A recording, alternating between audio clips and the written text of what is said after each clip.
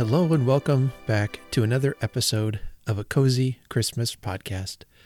I'm your host, Art, and the game is afoot. That's right, today we are going to be talking about Sherlock Holmes and Ebenezer Scrooge. Well, last week I was able to go and see Gerald Dickens perform his one-man show of A Christmas Carol. And thanks to the pandemic and other life events, it has been a couple years since I've been able to see it. It was such a wonderful show that he put on in Omaha. I think he will have another tour coming up out on the East Coast later this Christmas season. So if you are in an area where you can catch his performance, I would highly recommend it. Again, Gerald Dickens is the great-great-grandson of Charles Dickens, and he has been a guest on our show before, last year in December. I had the opportunity to interview him, and it was definitely a highlight of my Christmas season. But this year, my wife and I were able to go, and it's put on by the Historical Society, the Douglas County Historical Society in Omaha, and it was an afternoon tea and performance. They rented out a school. It was a nice school. So for the afternoon tea, we were in this open area where that had beautifully decorated tables. I was thinking maybe tea and some cookies or something, but they brought out fresh brewed loose leaf tea, and then the snack was actually a quiche, and it was really good. Some kind of chicken and asparagus quiche, I think. I'm not sure, but it was delicious. And there were some other little goodies on the table as well to snack on. And then the tea was really good, and enjoyed that. But then the performance was in a different place this year, and so it's actually a theater in the high school. I really liked that setting because the lights were able to be dimmed. He was on stage. It felt more theatrical, and I could tell he was on point this year. That's one of the benefits of seeing it multiple times. You can compare it to past performances, and I think he even said this in his blog. I think that was one of the best performances, if not the best one, that I've seen. And I'm just amazed at how many times he's done this story over however many years. I think it was mid-90s he started, and it still seems fresh in a lot of ways. You could still see the emotion on his face, when he's doing the scenes, especially towards the end, when he's, doing the scenes with Bob Cratchit crying over Tiny Tim. I mean, the anguish is so authentic. He's a fantastic actor, but, also it's just a fantastic story, and you can't help but get caught up in it. But, this year was probably the best I'd ever seen, and it was just a lot of fun to be able to go and do that. We weren't able to meet and chat this year because he's trying to, stay healthy on this trip. And so all the meet and greet and autograph sessions were canceled this year. Although you were able to turn in some material that he would autograph before the show. And I picked up yet another new edition of A Christmas Carol that has a cookbook in it as well. So I'll be probably posting a video about that here in the next month or so.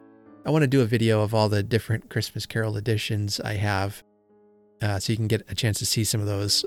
Yeah, I'm looking forward to baking some treats out of that Christmas Carol cookbook. I will link in the show notes a link to his blog and website. Also, he has just published a book. Gerald Dickens has just published a book called Dickens and Staplehurst, a biography of a rail crash. And it tells the true story of, it's nonfiction.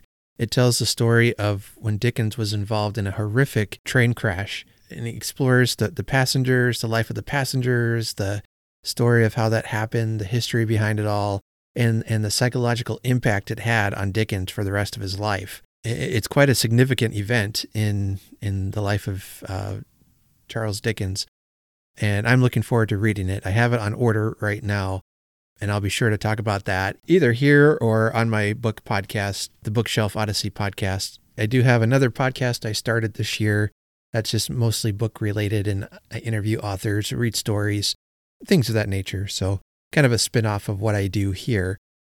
Anyway, those are just some rambling thoughts of my kickoff to the Christmas season with Gerald Dickens and A Christmas Carol. Just a wonderful start to this year's Christmas celebrations. Today's interview will be with Mark Shanahan. He is a playwright and director. He has recently written and directed a new play called A Sherlock Carol. It combines two of some of my favorite things, Sherlock Holmes and Ebenezer Scrooge. And the website says, two beloved classic tales, one thrilling new mystery. A Sherlock Carol is a heartwarming holiday production for all ages and a theatrical experience you'll never forget. Reunite with the characters you love from Charles Dickens and Sir Arthur Conan Doyle. Now brought together in a story of intrigue and suspense with a helping of holiday cheer. When a grown-up Tiny Tim asks Sherlock Holmes to investigate the peculiar death of Ebenezer Scrooge, the great detective must use his tools of deduction to get to the bottom of the crime. But it is a dark and treacherous Christmas Eve, and once again the holiday is haunted by the spirits of the past, present, and future. And so that is the story of A Sherlock Carol. Tickets are on sale now, and I will have a link in the show notes to where you can buy tickets. I think this sounds so fascinating. I wish I could see it. I wish I was in New York to see it. If you are out there, I'm just straight up going to recommend you check it out and let me know how it turns out if you do, because this sounds really, really amazing. Definitely would be a play I would go to if I were in the area. All right, so I guess without further ado, here's the interview with Mark Shanahan.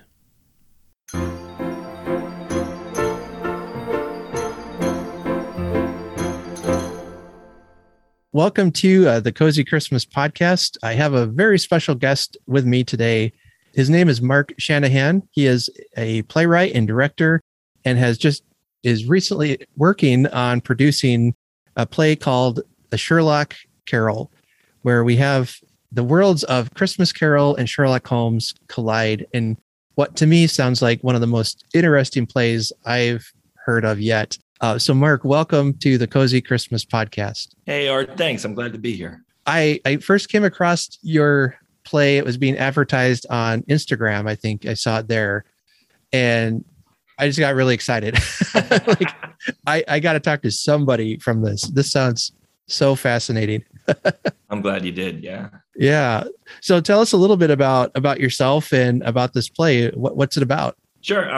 The play is called A Sherlock Carol, and it's a combination, a mashup, if you want to call it that, between the works of Arthur Conan Doyle and Charles Dickens, where a now grown-up Tiny Tim approaches the great detective Sherlock Holmes and asks him to investigate the mysterious death of his benefactor, Ebenezer Scrooge. And along the way, while Holmes takes on the case, he meets a lot of different characters from A Christmas Carol. The play is performed by 6 actors taking on multiple roles.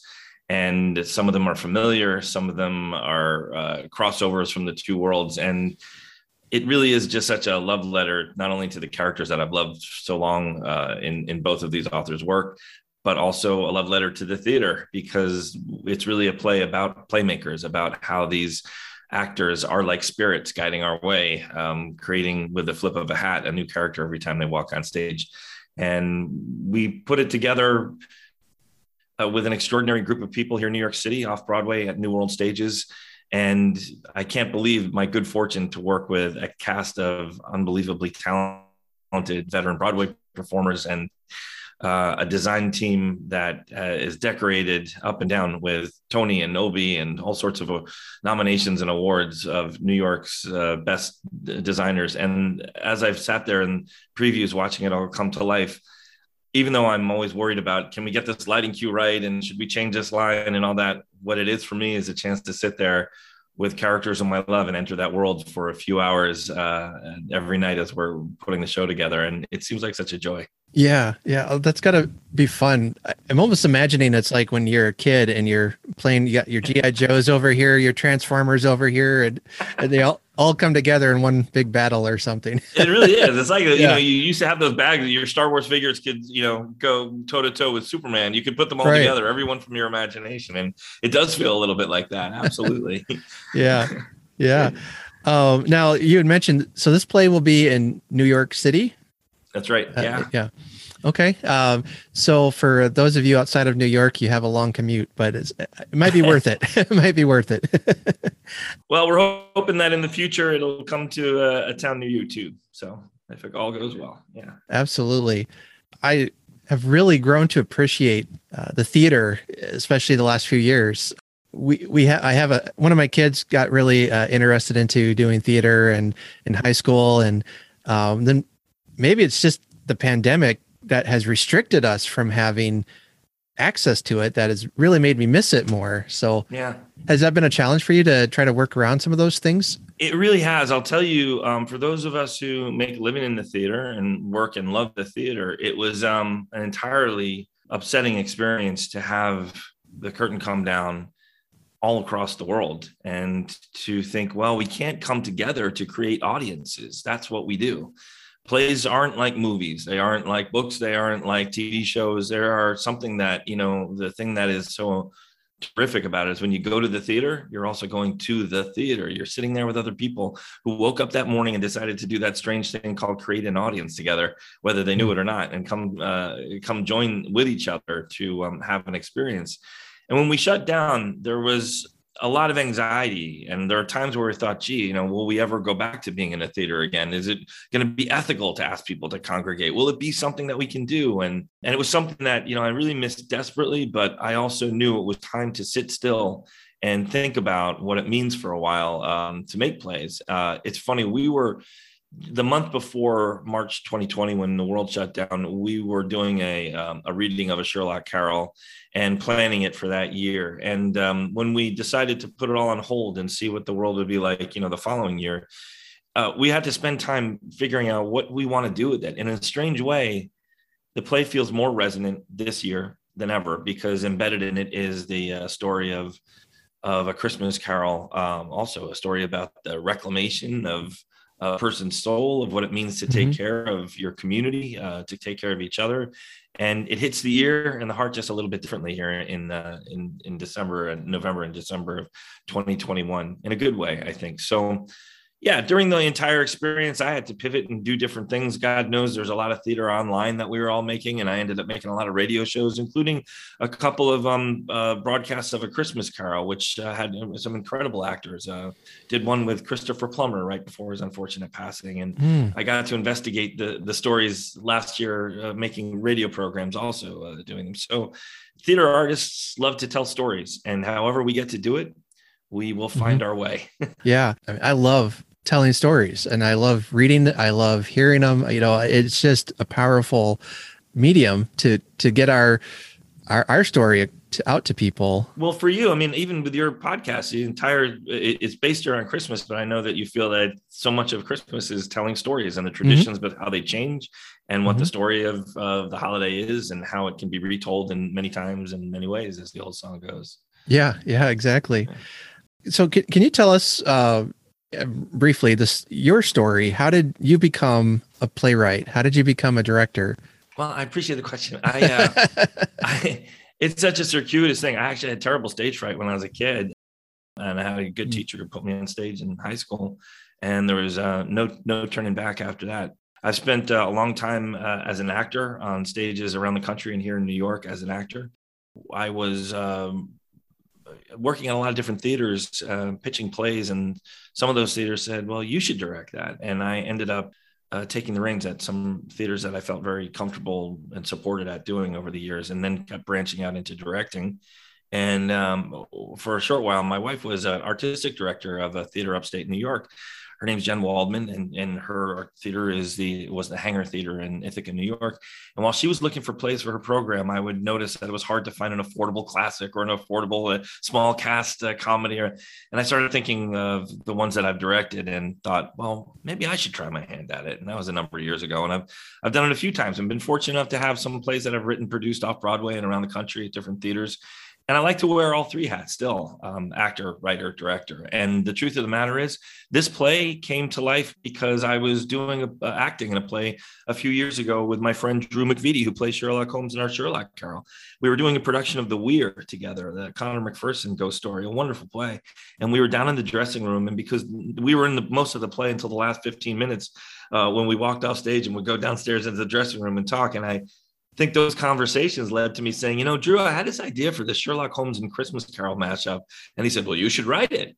And I kept thinking he would be great in it. So I sat down and I wrote it. And every time I finished a scene or another 10 pages, I would send it to him and I'd say, what do you think of this? And he'd say, send me 10 more. And he kept me going. And before I knew it, I had the draft and we did a little reading of it. And when Drew read it, it just seemed such a natural fit on him. And he said, we have to do it. And here we are a couple of years later doing it together. So. Oh, that's neat. Yeah. I love that encouragement you get too. It's, I was going to ask, why did you pick Sherlock and Scrooge? Well, I'll tell you, I was that kid under the covers when I was supposed to be sleeping with a flashlight. I remember reading The Hound of the Baskervilles and I loved it. I've done, as a director and an actor, a lot of Sherlock Holmes plays. They seem to have handed me a few over the years at different theaters around the country. And I was always kind of marveling at how people showed up in droves for the character. They just flocked to the theater whenever we would do a Holmes play. And interestingly enough, around the country, a lot of theaters program A Christmas Carol at the holiday season because it will bring in an audience that might not go to the theater during the year or will be the first experience for a lot of young theater goers to see A Christmas Carol. It might be the first time they're ever at a live play. Theaters count on it. They rely on it because people have such a passion for that story. And so as I looked and I thought, wow, here are two great passions that people show up for as audience members. Is there a way to put them both together? And it had been in the back of my mind for some years. Sometimes while riding the subway here in New York, I would suddenly think, well, maybe it would start this way, or maybe I could integrate it that way or this way or that way. But after sort of sitting on it for a while, when I finally sat down to do it, it came sort of flying out of my fingertips because of my love for the characters in both A Christmas Carol and the Sherlock Holmes stories. It seemed like a natural fit to have them meet in some ways. And even now, when I sit there and I see Ebenezer Scrooge on stage talking to Sherlock Holmes, I think, my goodness, this seems like, it's kind of a riot to see two greats together and talking to each other and in the midst of a mystery all their own. I get a kick out of it as an audience member is what I'm trying to say now. Yeah. To me, like I said, I can't wait to see it. Hopefully it'll come out my way sometime. I hope so. Yeah. I should say also, I'll just say this also. It's like, there's a funny thing about the theater and these characters.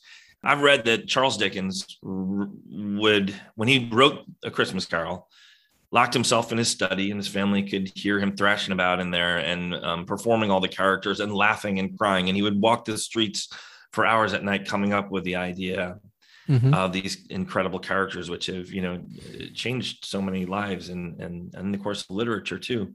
And also Conan Doyle's Sherlock Holmes seems to be a character that came fully to fruition, but in the books. But when you go back upon his history on the stage, William Gillette, who was the first actor ever to put the character on stage, struggled to say, what do I do with him? What do I do with Sherlock Holmes? He's just a wonderful detective, and famously wrote to Doyle and said, can I marry him? And he said, you can marry him, you can kill him, you can do whatever you want with him, sir.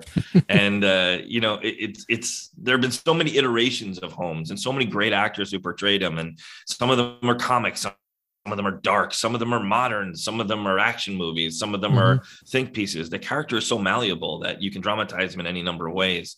And so too, I think back to Dickens, who made a secondary career of going around and reading Christmas Carol out loud. And it was said that people would listen to him read the story and get terrified when he played Jacob Marley and cry when he read Tiny Tim sections.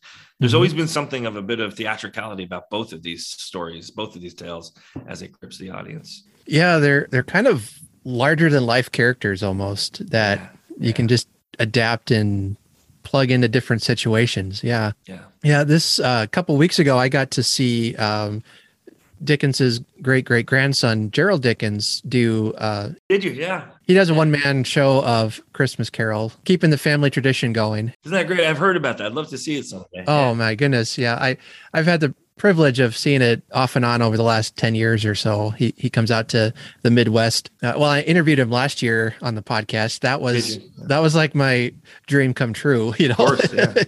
But it was they had rented out a high school's theater just so that people could spread out better than where they usually meet. And of course, having the lights dimmed and the stage lights on, and he's just at home on the stage. I bet. But this story is so powerful. He's been performing it since like mid 90s, I think. And still the scenes where he's doing Bob Cratchit crying over Tiny Tim, I think those are authentic tears still. Yeah. Yeah. It's a story that still moves him, having done it for so long. That passion is still there. I think because the story is so strong and theatrical, like you're saying. Yeah.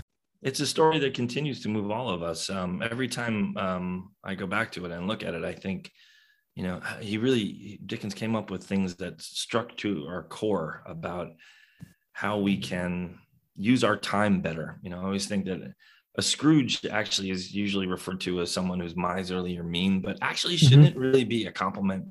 Shouldn't being a Scrooge be someone who's willing to change, someone who's willing to accept that there are things about them things about all of us that we can work on. We can use our time better with what time we've been given to help other people. And that a Scrooge should really be somebody who's willing to change. And it's a compliment to call someone a Scrooge in that regard. Yeah. I actually have a t-shirt that says Mr. Scrooge on it. And everyone knows I like Christmas. And somebody once mentioned, she said, I don't think that t-shirt's quite accurate for you. And I said, well, this is Scrooge, post reclamation. Yeah. That it's like, okay, yeah, that I could see. Okay. It is one of the fun things in our play is also, I think people come surprised. We in A Christmas Carol, you only hear of Scrooge being happy at the very end with a few pages where he runs around and gives people presents and says to Bob Cratchit, I'm going to help Tiny Tim. But when you think about it, he spent the rest of his time being that person. And in our play, Holmes just sort of opens the play, having met his own dark night of the soul. Professor Moriarty is dead. He doesn't want to hang out with Watson anymore. He doesn't have any sense of purpose. And then this mystery about somebody who did change and did find his purpose comes along. And he looks into not only how this person died, but what can make a person change. And that's really the engine of our story. And as he investigates it, he learns a little bit about himself. And if it also combines Conan Doyle's only Christmas story, The Blue Carbuncle. And if those two things go right, if he can find the Blue Carbuncle and solve the mystery of Ebenezer Scrooge's death, then maybe we'll get back to Sherlock Holmes we all want him to be. And I think that's sort of the fun, is that people think they might come to the theater going, I think I know what this is. But then you remember Scrooge actually in our play is the Scrooge who was a wonderful man, not a miser, but somebody who changed everybody's lives because he was a great, generous soul. Oh, well, now I want to watch it more than ever. That sounds amazing. So talking about some of the characters, can you just walk us through a little bit about some of the main characters, the actors who play them, and give us some detail there? As I say, Drew McVitie's playing our Sherlock, and great Tom Sesma is playing our Scrooge, who appears in various forms for us. The rest of the cast is filled out by Anissa Felix, Dan Dominguez, Isabel Keating, and Mark Price. And they all play multiple roles as we kind of wander through the different tales of Conan Doyle and Dickens. And we get to meet, for instance, Scrooge's housekeeper, Mrs. Dilber, who appears briefly in A Christmas Carol, and it's fun to get to know more about her. Of course, Watson comes in and out of our tale in different ways. Anissa plays Emma Wiggins, a variation of Bill Wiggins, one of the Baker Street irregulars. We get a brief glimpse at Irene Adler from the stories of Holmes, but then also some lesser known characters like Mr. Topper from Christmas Carol and Old Joe from A Christmas Carol, the Covent Garden salesman. So it's fun to revisit even the lesser known characters and see what more impact they might have in this story. As these actors all, change costumes frantically in the wings, but then walk out and make it look so effortless as they fully embody another character. Just speaks to the power of Dickens. I think some of those minor characters, I want to know more, and they feel so already flesh and blood and rich, and like there's this huge background to them. I know.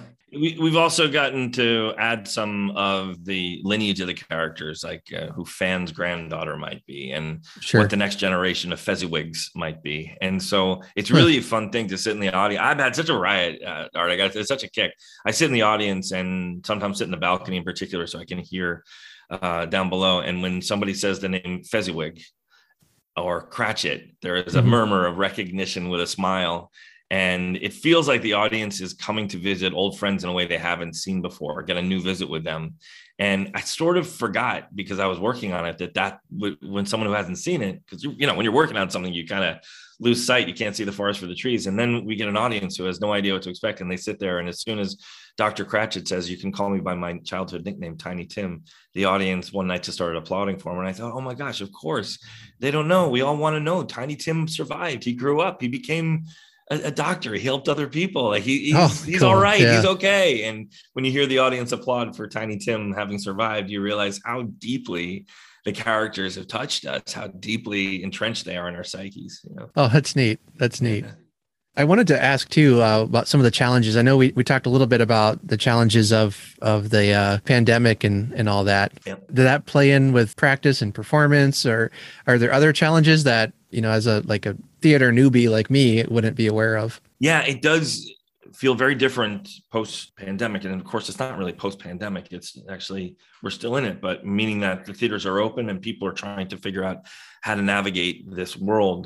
The fact of the matter is, we have to be really vigilant at rehearsal and at the theater to make sure that, and ethical, to make sure that people are safe and healthy if we're going to come together and congregate. In rehearsals, I wore a mask. All the actors wear masks unless they're on stage. When they walk to the wings, they immediately put a mask back on. We have COVID testing twice a week with our company, and anyone who is involved with it, also not just the actors, has to be tested. And we try to keep ourselves really safe. Now that we've begun performances, for instance, our understudies have to stay separate from the actors so that if an outbreak does happen in our company, that our understudies are separate and stay healthy too. We have testing, and people who show up to the theater have to show their vaccination card. We're trying to make sure that people feel safe, but not only that they are safe as they come to the theater. And I think being really rigorous and diligent about it, it's really easy at a certain point to let your guard down, to start to feel comfortable, and to know that this thing is still waiting in its own wings to try and say, yeah, I want to disrupt your life. But if we're smart about it, and if we're vigilant, we can learn to navigate a way of making plays, of coming together, making audiences, even though that there is still something that we have to be thinking about at all times. And rightly so. Yeah. I know out in Iowa, I think a lot of folks let their guard down. We had a big spike this summer and all that, but I'm glad we're able to figure out a way to be able to meet safely, or try to anyway. I think things like this can be so helpful during, these dark times, these difficult times, to have that outlet of creativity, to have a place to tell a story. It can be healing. It can be helpful. Not for nothing, we've all spent a lot of time in the last year and a half isolated, separated. Christmas can be a hard time for a lot of people anyway, right? I mean, as joyous as it is, it's also a time where people can feel alone or isolated. And I think that our play is a very positive one. It's a powerful message that Dickens and Doyle have sent down to us that we're trying to reinvestigate. They're two very good collaborators, I have to say. I feel their presence all the time. But yeah, we've all spent time on our own and maybe feeling more isolated from others than we have in the past. There's all sorts of other ways we sometimes feel isolated, staring at our phones and not necessarily connecting the way we should. And I do feel that those who are coming to the theater will get a powerful and positive and happy message for the holiday, but also a chance to be with other people, to participate and feel that they're doing something that is joyous and maybe brings them a little bit of cheer. I know you have to get going here soon, but before you go, do you have any favorite Christmas memories or traditions or stories from your own life that you'd like to share with us? You're kind for asking. Yeah, I grew up in New York City, so I mean, I'm one of those rare. A lot of people who come from New York, move away, or a lot of people move to New York. I always say when you grow up in New York, you don't have that dream of moving to New York. But I still love it. I really love the city, and I particularly do love it at Christmas time. There is nothing like how the city gets into the spirit of it. I have always loved my trip to the Rockefeller Center tree. I have always loved going to Radio City to see the Christmas spectacular. But my family is here in different apartments around the city and around Christmas time, even though I certainly miss my own grandparents, something awful like Christmas. But I will say that the city is a great place. This city, New York City, is a great place to kind of experience that magic at this time of year. It's amazing to me how, whether it's a drugstore putting up just a little tinsel in its front window, or a department store with full-on displays in their own windows, how much the city gets into it. And, of course, there are times where you go, gosh, it's been commercialized to the nth degree, and it can get you down when it starts happening already at Halloween. They put up some Christmas decorations up. But, the fact of the matter is, all of that is just the trappings, but there is that really great spirit. We meet with my family here, my sister's house on Christmas Eve, and another meal on Christmas Day. I've never missed one. I've never missed one with my family in all my life. And now I have an 11-year-old daughter, and we're an interfaith family. We celebrate Hanukkah as well. And it still is the sort of best thing in the world. Christmas and the holidays are a destination on the calendar all year long. So as much as I love the summer, as much as I love the spring, as much as I endure the winter, still, it's always that destination at the end of the year to sort of take stock. And I'm lucky to have a lot of good ones in my back pocket and hope for some more. This one's proven to be as good as any already, because the play is making me so happy. And so how long will the play be running? We're in previews now. We open officially on Monday, which is the Monday before Thanksgiving. Okay. And it runs through January 2nd at New World Stages. It's every day except for Tuesday. Tuesdays are dark day off Broadway, so that the Broadway houses who are dark on Monday, those people who go to that can come. All the people involved in Broadway can come on a Monday and can see our show. Yeah, and we have a great schedule with a lot of matinees too. I know that people from out of town who just come in for the day love to go to a matinee. So we're really excited that there's good word of mouth, that there's buzz, and that it's offering something that I think people are excited about. Great.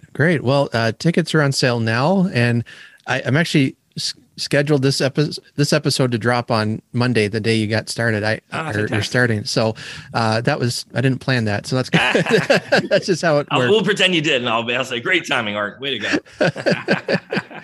Yeah. So the tickets are on sale now. I'll have those links in the show notes for folks if they're in the area or want to make the trip in. You'll get a kick out of it. The website is sherlockcarroll.com. And when you see the picture, there's a little smoke coming out of his pipe and there's a little snowflake. It's the kind of thing I think Art would like. I'll put it that way. Yes. I've been to the website and saw that, and I thought, oh, that's great. I love it. Exactly. Well, Mark, thanks for taking some time out of your busy schedule to do this. I really appreciate it. All right. It's my great pleasure. And I'm so pleased that you asked me to come talk about the play, and that I appreciate you getting the word out about it. It's so nice of you. Sure thing. Well, break a leg and all that. And I hope that you and your family have a Merry Christmas this year. You too. Have a great holiday.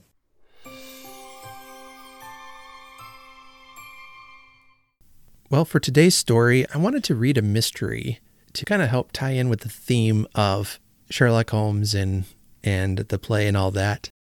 And I know Holmes has at least one Christmas-based mystery, but it was a bit longer than what I felt like I had time for. So I came across this story by Thomas Hardy called The Thieves Who Couldn't Help Sneezing. Now, if you know Thomas Hardy, you know that his works are often gloomy, depressing, heartbreaking. He's not necessarily known for his comedy writing. But in this story, he really writes a fun, a little short story, a little bit of a mystery. Well, you'll see what I mean. This story was first published in the December 1877 issue of Father Christmas, so it was written earlier in his writing career. He is a well-known Victorian writer of books such as Tess of the D'Urbervilles and Jude the Obscure and Far from the Maddening Crowd. And he has also written some wonderful poetry. I've read a lot of his books, not all of them yet, but I've read quite a few, and I'm really enjoying his writing.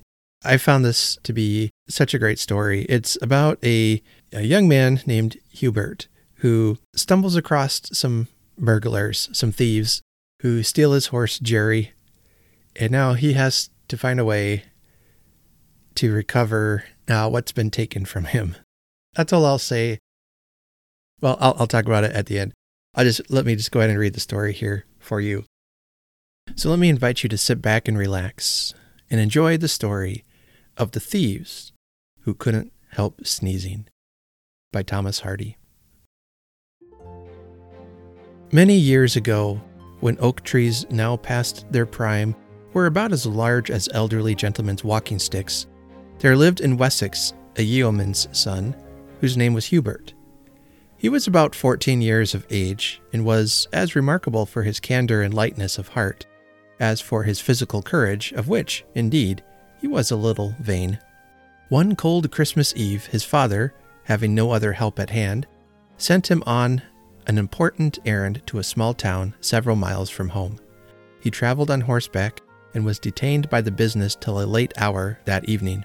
At last, however, it was completed. He returned to the inn, the horse was saddled, and he started on his way. His journey homeward lay through the Vale of Blackmoor, a fertile but somewhat lonely district, and heavy clay roads and crooked lanes. In those days, too, a great part of it was thickly wooded. It must have been about 9 o'clock when, riding along amid the overhanging trees upon his stout-legged cob, Jerry, and singing a Christmas carol to be in harmony with the season, Hubert fancied that he heard a noise among the boughs. This recalled to his mind that the spot he was traversing bore an evil name. Men had been waylaid there. He looked at Jerry and wished he had been of any other color than light gray, for on this account the docile animal's form was visible even here in the dense shade. "What do I care?" he said aloud, after a few minutes of reflection. "Jerry's legs are too nimble to allow any highwayman to come near me." "Ha ha, indeed," was said in a deep voice, and the next moment a man darted from the thicket on his right hand, another from the thicket on his left hand, and another from a tree trunk a few yards ahead. Hubert's bridle was seized, he was pulled from his horse, and although he struck out with all his might, as a brave boy would naturally do, he was overpowered. His arms were tied behind him, his legs bound tightly together, and he was thrown into the ditch. The robbers, whose faces he could now dimly perceive to be artificially blackened, at once departed, leading off the horse. As soon as Hubert had a little recovered himself, he found that by great exertion he was able to extricate his legs from the cord. But, in spite of every endeavor, his arms remained bound as fast as before. All, therefore, that he could do was to rise to his feet and proceed on his way with his arms behind him, and trust to chance for getting them unfastened. He knew that it would be impossible to reach home on foot that night, and in such a condition, but he walked on. Owing to the confusion which this attack caused in his brain, he lost his way, and would have been inclined to lie down and rest till morning among the dead leaves had he not known the danger of sleeping without wrappers in a frost so severe. So he wandered further onwards, his arms wrung and numbed by the cord which pinioned him, and his heart aching for the loss of poor Jerry, who never had been known to kick or bite or show a single vicious habit. He was not a little glad when he discerned through the trees a distant light. Towards this he made his way, and presently found himself in front of a large mansion with flanking wings, gables, and towers, the battlements and chimneys showing their shapes against the stars. All was silent, but the door stood wide open, it being from this door that the light shone which had attracted him. On entering, he found himself in a vast apartment arranged as a dining hall and brilliantly illuminated. The walls were covered with a great deal of dark wainscoting, formed into molded panels, carvings, closet doors, and the usual fittings of a house of that kind. But what drew his attention most was the large table in the midst of the hall, upon which was spread a sumptuous supper, as yet untouched. Chairs were placed around, and it appeared as if something had occurred to interrupt the meal just at the time when all were ready to begin. Even had Hubert been so inclined, he could not have eaten in his helpless state, unless by dipping his mouth into the dishes, like a pig or cow. He wished first to obtain assistance, and was about to penetrate further into the house for that purpose when he heard hasty footsteps in the porch, and the words, "Be quick!"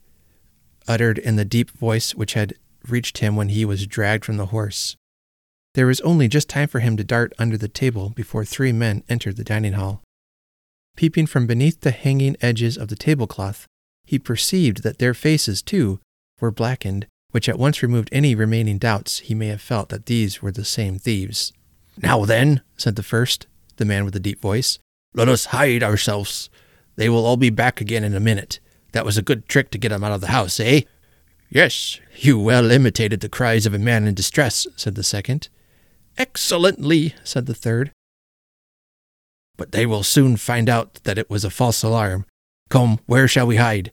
It must be some place we can stay in for 2 or 3 hours to lull her in bed and asleep. Ah, I have it. Come this way. I have learnt that the further closet is not opened once in a 12-month.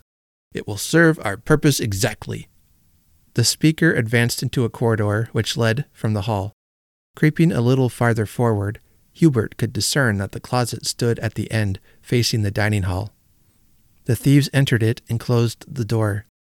Hardly breathing, Hubert glided forward to learn a little more of their intention, if possible, and coming close, he could hear the robbers whispering about the different rooms where the jewels, plate, and other valuables of the house were kept, which they plainly meant to steal.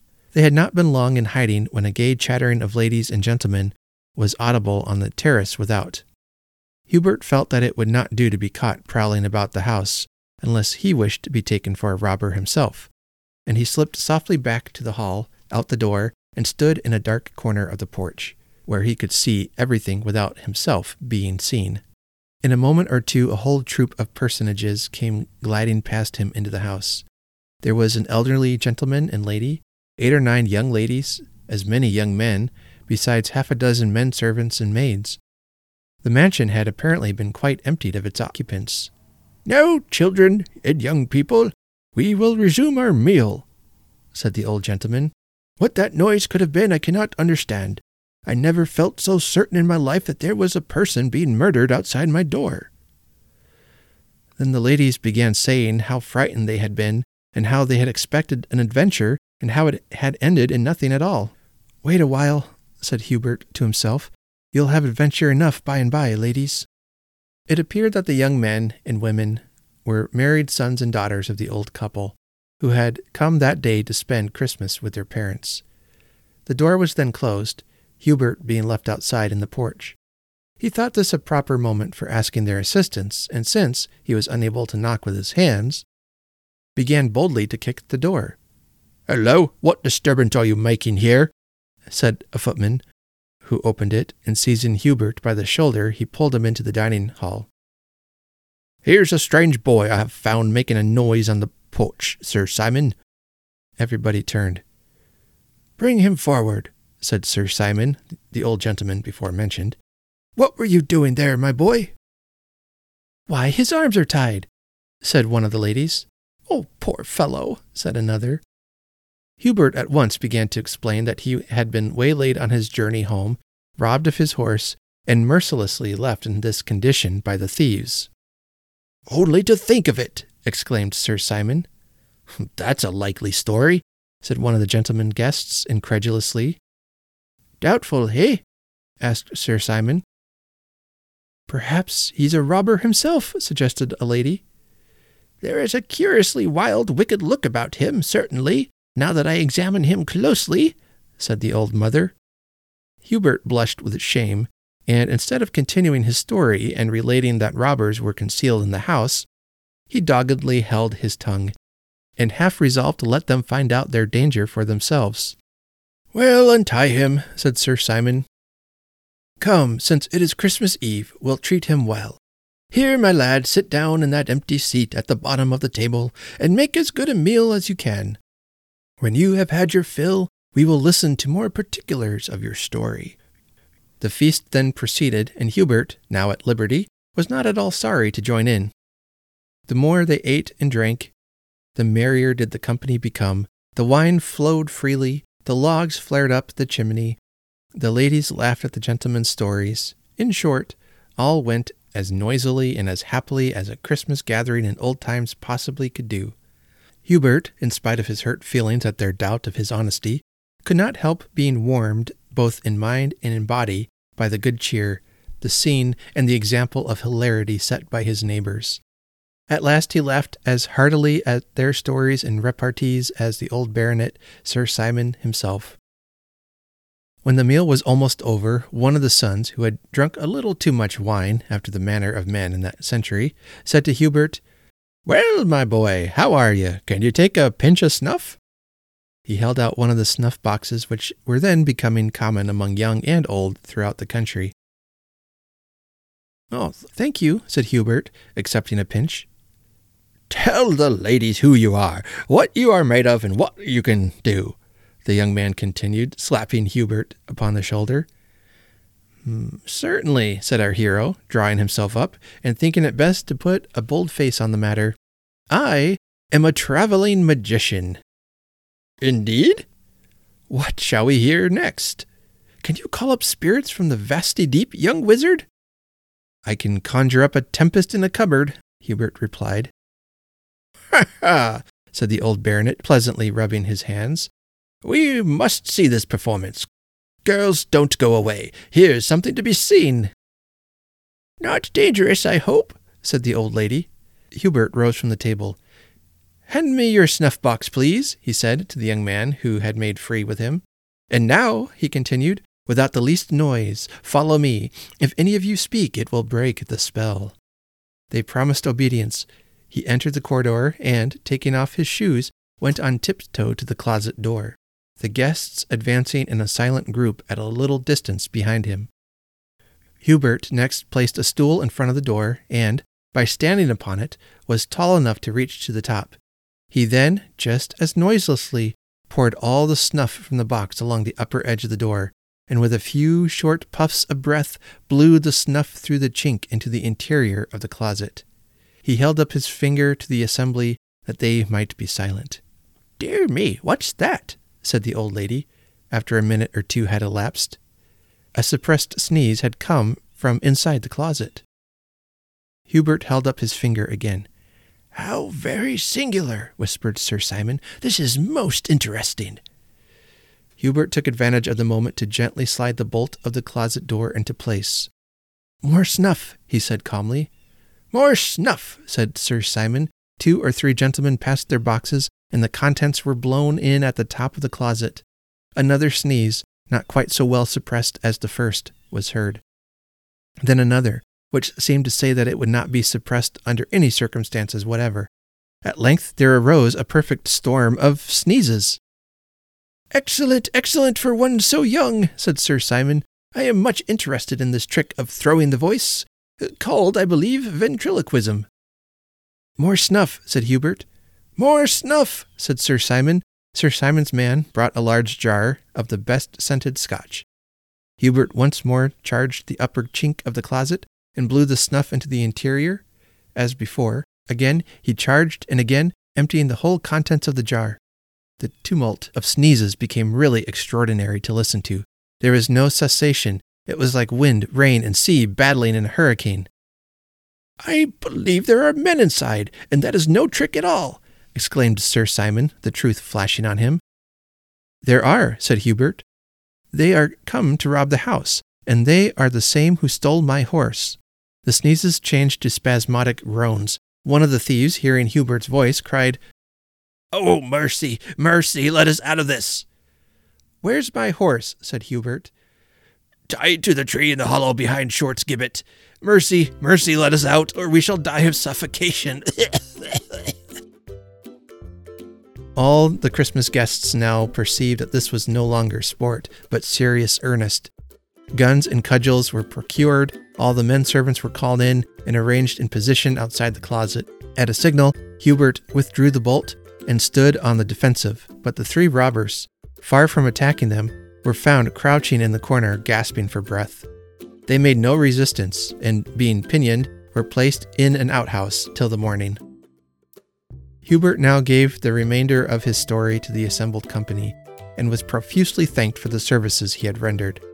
Sir Simon pressed him to stay over the night and accept the use of the best bedroom the house afforded, which had been occupied by Queen Elizabeth and King Charles successively when on their visits to this part of the country.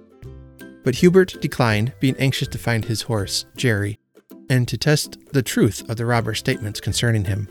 Several of the guests accompanied Hubert to the spot behind the gibbet, alluded to by the thieves as where Jerry was hidden. When they reached the knoll and looked over, behold, there the horse stood, uninjured and quite unconcerned. At sight of Hubert, he neighed joyfully, and nothing could exceed Hubert's gladness at finding him. He mounted, wished his friends good night, and cantered off into the direction they pointed out, reaching home safely about 4 o'clock in the morning.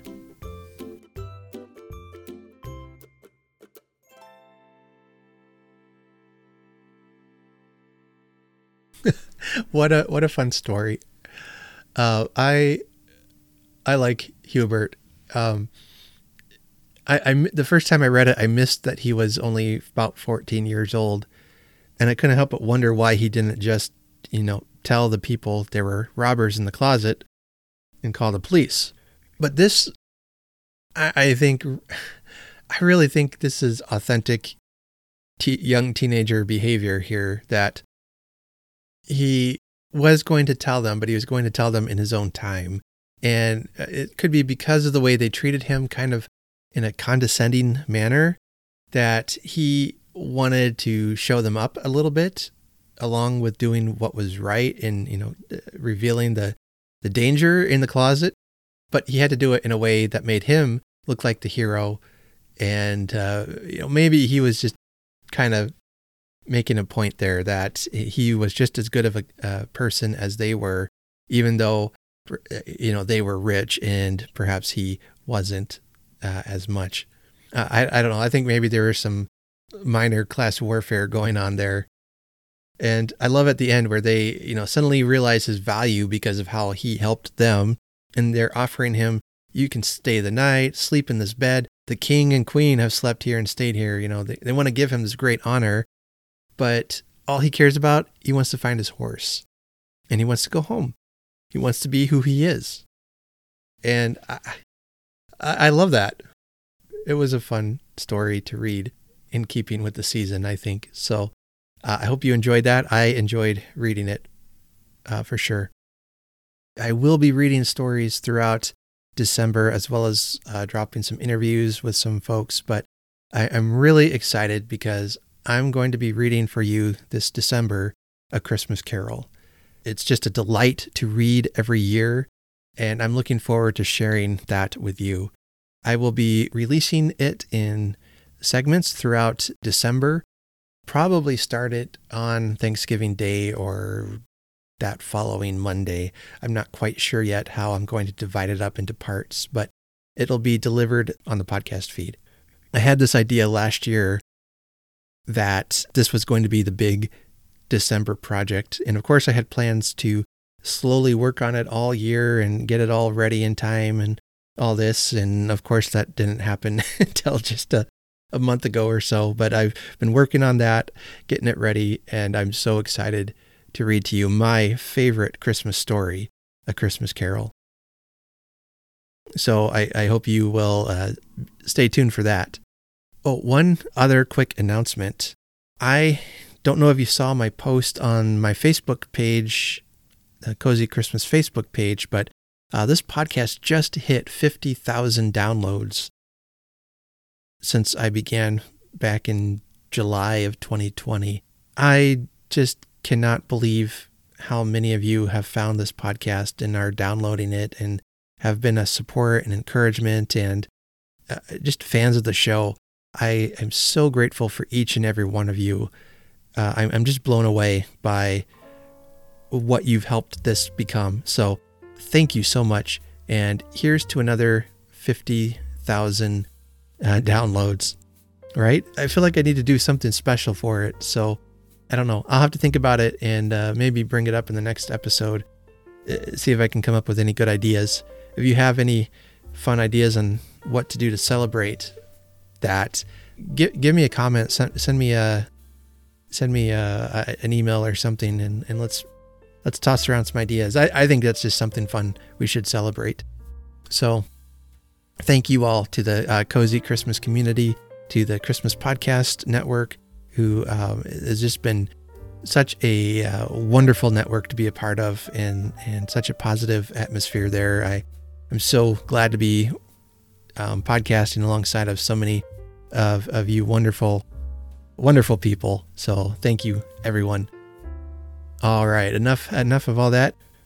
Again, I want to remind you that if you can't get enough of stories and all the cozy chat about books, I have started a new book podcast, a Bookshelf Odyssey, and you can go to bookshelfodyssey.com, and that'll take you to the podcast page.